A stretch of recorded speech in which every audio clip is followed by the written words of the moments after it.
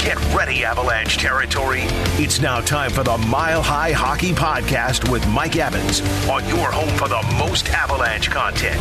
Denver's sports station, 104.3 The Fan. Well, hello again, everybody, and welcome into the Mile High Hockey Podcast. I am Mike Evans. Great to have you with us as we talk about all things surrounding the Avalanche and the NHL. The Avs taking advantage of a nice, soft part of their schedule. Plenty of time off and a couple games against the Vancouver Canucks. Boy, what has happened to Vancouver, huh? I mean, that is a franchise that was in the Stanley Cup Finals about 10 years ago and just always seemed to be a really, really solid team, but they have fallen upon some tough times and have become fairly irrelevant. The Avalanche feasting on them for a couple of wins, sandwiched around a win over San Jose. We saw the Avalanche get their offense going in these last three wins. Most importantly, got the power play going. In their three wins,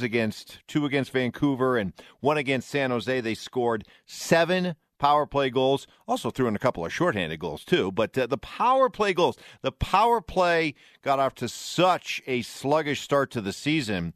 At one point, the Avs were running around 24th, 25th in the NHL in power play percentage. They're still not where they want to be overall. They've raised their numbers up to about 19.5%, 20%. The elite teams, you want to be operating within that 24, 25% success rate on the power play. But just in these last three games with these 7 power play strikes, the Avalanche have moved all the way up from like 25th to 14th in power play rankings. So you knew that was going to happen. I wasn't too stressed out about the power play. There's just too much crazy talent on this team. Too much firepower, even with some of the injuries, with some of the absences. They haven't all been there together, but there have been enough pieces in place that this power play should be better than it was, and it's starting to wake up and show that they are what we all figured they would be. Kudos to the Avalanche. They continue to move forward despite losing players, getting players back, trying to find those mix and matches, the chemistry that works, and trying out new guys on the top line while Nathan MacKinnon is out. Logan O'Connor, step right on up. It's your turn now to get a wheel price. The price is right. Is the price right for you on the first line? And probably not. Logan O'Connor, good player. I like Logan O'Connor. I got a chance to watch and cover him. Called many of his games while he was at the University of Denver. I like him. He's a good bottom six forward. That's what he is. No insult. No shame in that. He definitely has a place in the NHL, but he's not a top-line winger. But he's gained a chance to ride there. You'll probably see some other guys get a chance as well. But give credit to the Avs mixing and matching, Jared Bednar and staff, being able to withstand the loss of Nathan MacKinnon. JT Compher now goes out. Bo Byram's been out. But they've been really doing a nice job of next man up. They have gotten some guys back. Boy, the return of Devontae. Is that guy in a very, very short time, Avalanche fans, in a very, very short time, has this guy become important and really a indispensable glue guy? He's just one of those players that when I see him in the lineup, when I see him on the ice, there is just that sense of calm. There's just that sense of, I can trust him. We're okay. Everything's going to be fine. You know, he's just one of those players that invokes that kind of response for me. I don't know if it's the same for you, but I suspect it probably is. It's probably very close. He is that kind of player. So then, of course, you have the incomparable Cale Makar. And it's always fun.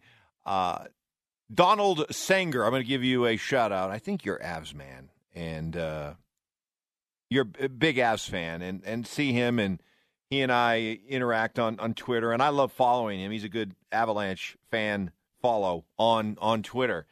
And he loves to tweak the Canadian know-it-all media that continues to insist and pump the tires of Quinn Hughes in Vancouver versus Cale Makar. And it's easy to take these two and do a side-by-side comparison of the two and who is the better young stud defenseman. When you look at the numbers, okay, just the numbers, they're very, very close. Both are in their third full year. Hughes, over the course of his career, has 13 goals, 95 assists, 108 points. Cale Makar, 23 goals, 81 assists, 104 points. For Hughes, the 7th overall pick in 2018. Makar, the 4th overall selection in 2017. And, I know Quinn Hughes is a very good player, but to my man Donald, I agree. I don't think it's close. And whatever the Canadian media may suggest, I think that if you had a chance to poll all the NHL GMs out there and you have a choice, who do you want? Do you want Cale Makar or do you want Quinn Hughes? I got to believe it's got to be a solid win for Makar. Maybe even, 2/3 at least. 2/3 of the teams would take Makar over Hughes. I mean, Makar just, to me, not only the numbers, but he just passes the eye test, doesn't he? Just passes the eye test of somebody you look at and say, that is a guy that's a stud defenseman that is going to be in the Norris Trophy running year after year after year for like the next decade plus and should win multiple Norris Trophies. So the Quinn Hughes-Cale Makar debate has been on display the last couple of games with the Avs and Canucks squaring off, and it would seem to be advantage Makar. The other thing going on with this Avs team, and give a tip of the cap as they are shorthanded and looking for guys to step up. Nazem Kadri, 7-game point streak. And I know Mark Schlereth and I do Is It Just Me Fridays, but is it just me? Is it just me, or once you get beyond the studs, okay, once you get beyond the absolute core of McKinnon, Rantanen, Makar, Landeskog, I think the most important Avalanche player when it comes to them winning or losing a Stanley Cup is Kadri. I really do. And this is a guy who I think is a terrific player. I just think he's a really, really good player who carries the reputation of being an instigator, a goon, a troublemaker, a hothead, whatever. But if you can put all that stuff aside, you're left with a really good hockey player. And it's what's made his absences come playoff time, first for Toronto, then for the Avalanche, such a huge loss for those teams and such a missed opportunity for Kadri and those teams. And you are left wondering, what would those teams look like in the postseason if you had Kadri? So it's kind of something, it's a funny statement to make, but I'm going to make it. But, man, if this guy can only keep himself from being suspended in the playoffs, I really love the idea of the impact he's going to make, and I can't wait to see it. And I think it could be difference-making in terms of winning a cup or not. If only he could avoid being suspended. I know the sheer lunacy of that comment. Normally you'd be like, what? The only thing I have to worry about is a guy getting suspended for the playoffs? Oh, okay. I'll take that. I'm not worried about that. But with this guy, you do really wonder, right? You have to. If only he can avoid getting in any kind of trouble come playoff time during the playoffs. Man, I can't wait. I would love to see what a healthy, suspension-free Avalanche team featuring Nazem Kadri, what that would look like. Because I just think he's the kind of guy. You get the sense that some guys are made for the playoffs, right? You get the sense that some guys just welcome, just thrive in that playoff environment. And Kadri seems like one of those guys. I don't think it's a stretch to say how much that series against Vegas last year would have been different if you had Kadri the whole time. So we shall see. He's playing really good hockey right now. There's no doubt that as long as he stays healthy and not suspended, that the guy's going to put up numbers. He's playing some really good hockey right now. You're listening to the Mile High Hockey Podcast. I'm Mike Evans. Bring this to you each and every Thursday. We drop it, and hopefully you get a chance to listen to it. And if you're a hockey fan and you know of fellow Avalanche and hockey fans, please spread the word. I would love to continue to build this, and have always would love to get your feedback. And you can reach out to me direct at Mike Evans 1043 on Twitter, on Instagram, and give me your feedback on what you like, what you don't like about the podcast, other things you'd like to see me do for this podcast to make it even bigger and better. Please, I would welcome 100% your feedback. The Avalanche gain a chance to go and play the Seattle Kraken. And the Kraken, love saying that, cool nickname. And the Kraken off to a slow start, which is not to be, I guess, surprised by it. But it's funny what Vegas did as a first-time expansion team, making it all the way to the Stanley Cup Finals. That just blew all the standards, all the expectations that we have for an expansion franchise out of the water. You just always, I don't care what the sport is, at least I've always done this, you always associate an expansion team with, wow, they're going to suck, right? They're an expansion team. They're going to stink.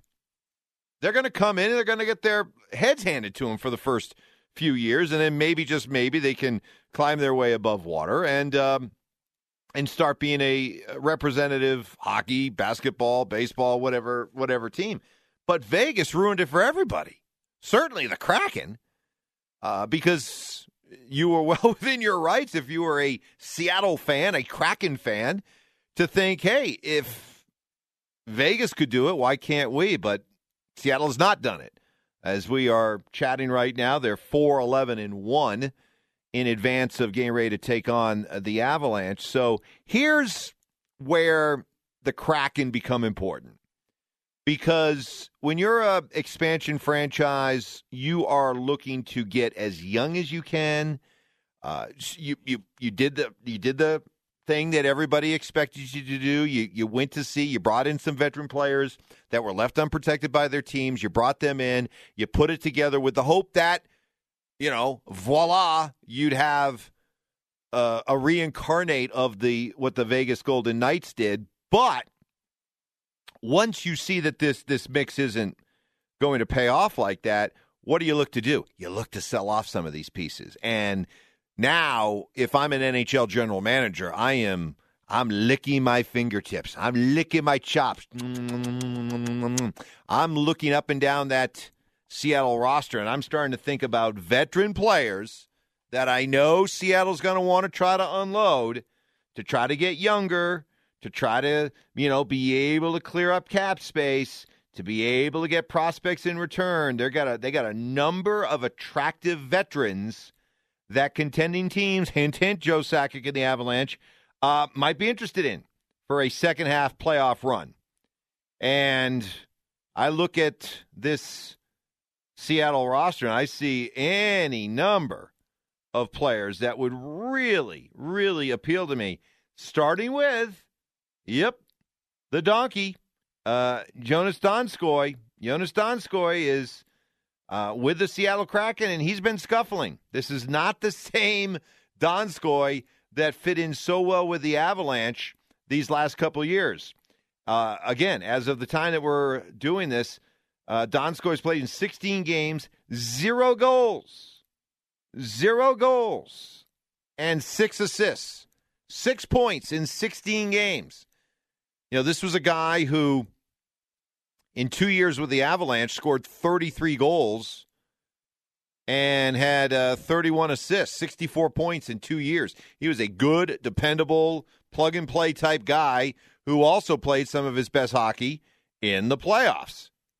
And, we saw it last year. And in these 2 years, Donskoy, in 2 years with the Avalanche, 19 playoff games, 6 goals and 5 assists.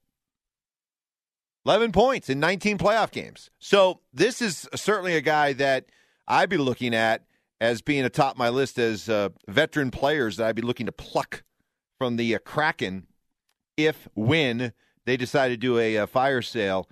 And some very attractive veterans will be sent packing, and contending teams will be looking to pounce. But it's good. It's good to have hockey there back in Seattle. I think it's awesome for them.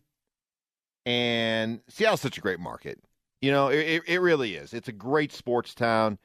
It was crying shame that they lost the Sonics to Oklahoma City, of all people. So the fact that they got hockey, the fact that they should get basketball back. Where were you as a sports fan when it comes to the idea of expansion in these leagues? Do you think that these leagues are maxed out, or is the sports fan in you, knowing that your Colorado teams aren't going anywhere, nobody's going to move? I'm talking about expansion franchises. But would you like to see these leagues expand? Would you like to see deserving cities get a NHL, an NBA, a Major League Baseball franchises? And while it may be good for those cities, they may be deserving. If you're Kansas City, for example, absolutely. Why couldn't hockey or basketball do well in Kansas City? What about Portland as a market to expand into? What about Vegas? Let's just rip the Band-Aid all the way off and let's get rid of the stigma, the charade, and understand that sports in Vegas works. What about getting more franchises there? You can find any number of San Antonio. Does San Antonio deserve more? Does Charlotte deserve more? Things like that. There are a lot of deserving good sports cities who've already shown their ability to be a good sports city for the teams that they have. Should they be able to have more? They may be deserving, but is that good for the overall health of the league? Do you dilute the talent if you start to add too many expansion franchises? The way I look at it, to me, more the merrier, really. To me, more the merrier. And if it means for a little bit of time you dilute the talent, and again, it's the franchise that's coming in as the expansion franchise. They're the ones that are, I guess, willing to roll the dice and take the risk of getting diluted talent. Teams are able to protect. I think teams have gotten better. I think that's the one thing we saw from the Vegas experience to the Kraken experience. Maybe teams doing a better job of how they protected players than maybe they did back with the whole Vegas experiment, or getting involved in trades with Vegas that they probably look back and regret. But I'm in favor of expansion. Like I said, bigger the better. I've always been in favor of adding to the playoff pool. There was a time where people mocked the NHL and mocked the NBA for how many teams got in. I don't care. Let them in. I've loved baseball playoff expansion. I love the idea of NFL playoff expansion. I don't think it completely waters down the value of the regular season. I think the most important thing is it's a long season. If it's 162 games in baseball, that's a long season. 82 games in the NHL, it's a long season. And in order to keep your fan base energized and excited, the most important thing in doing this for a long time, the one thing that I've learned, the most important thing to fans is hope. And it's borne out every spring in baseball. Hope springs eternal. Why not us? It's borne out every time you see an NFL team draft a young quarterback. Hope, potential, the great unknown. Maybe this is the guy. Maybe, just maybe, this is the unicorn, our unicorn, that we're going to be able to watch for 15, 20 years. Hope, right? So the same thing applies to the idea of getting into the playoffs, even if it's a cheesy one-game wild card in baseball. Who cares? You know, if I'm supposed to follow my baseball team through the long, hot summer months and through the grind of 162 games, if I can look up in the morning in early August and see that my team's only 2 games back in the wild card, guess what? I got hope. I'm engaged.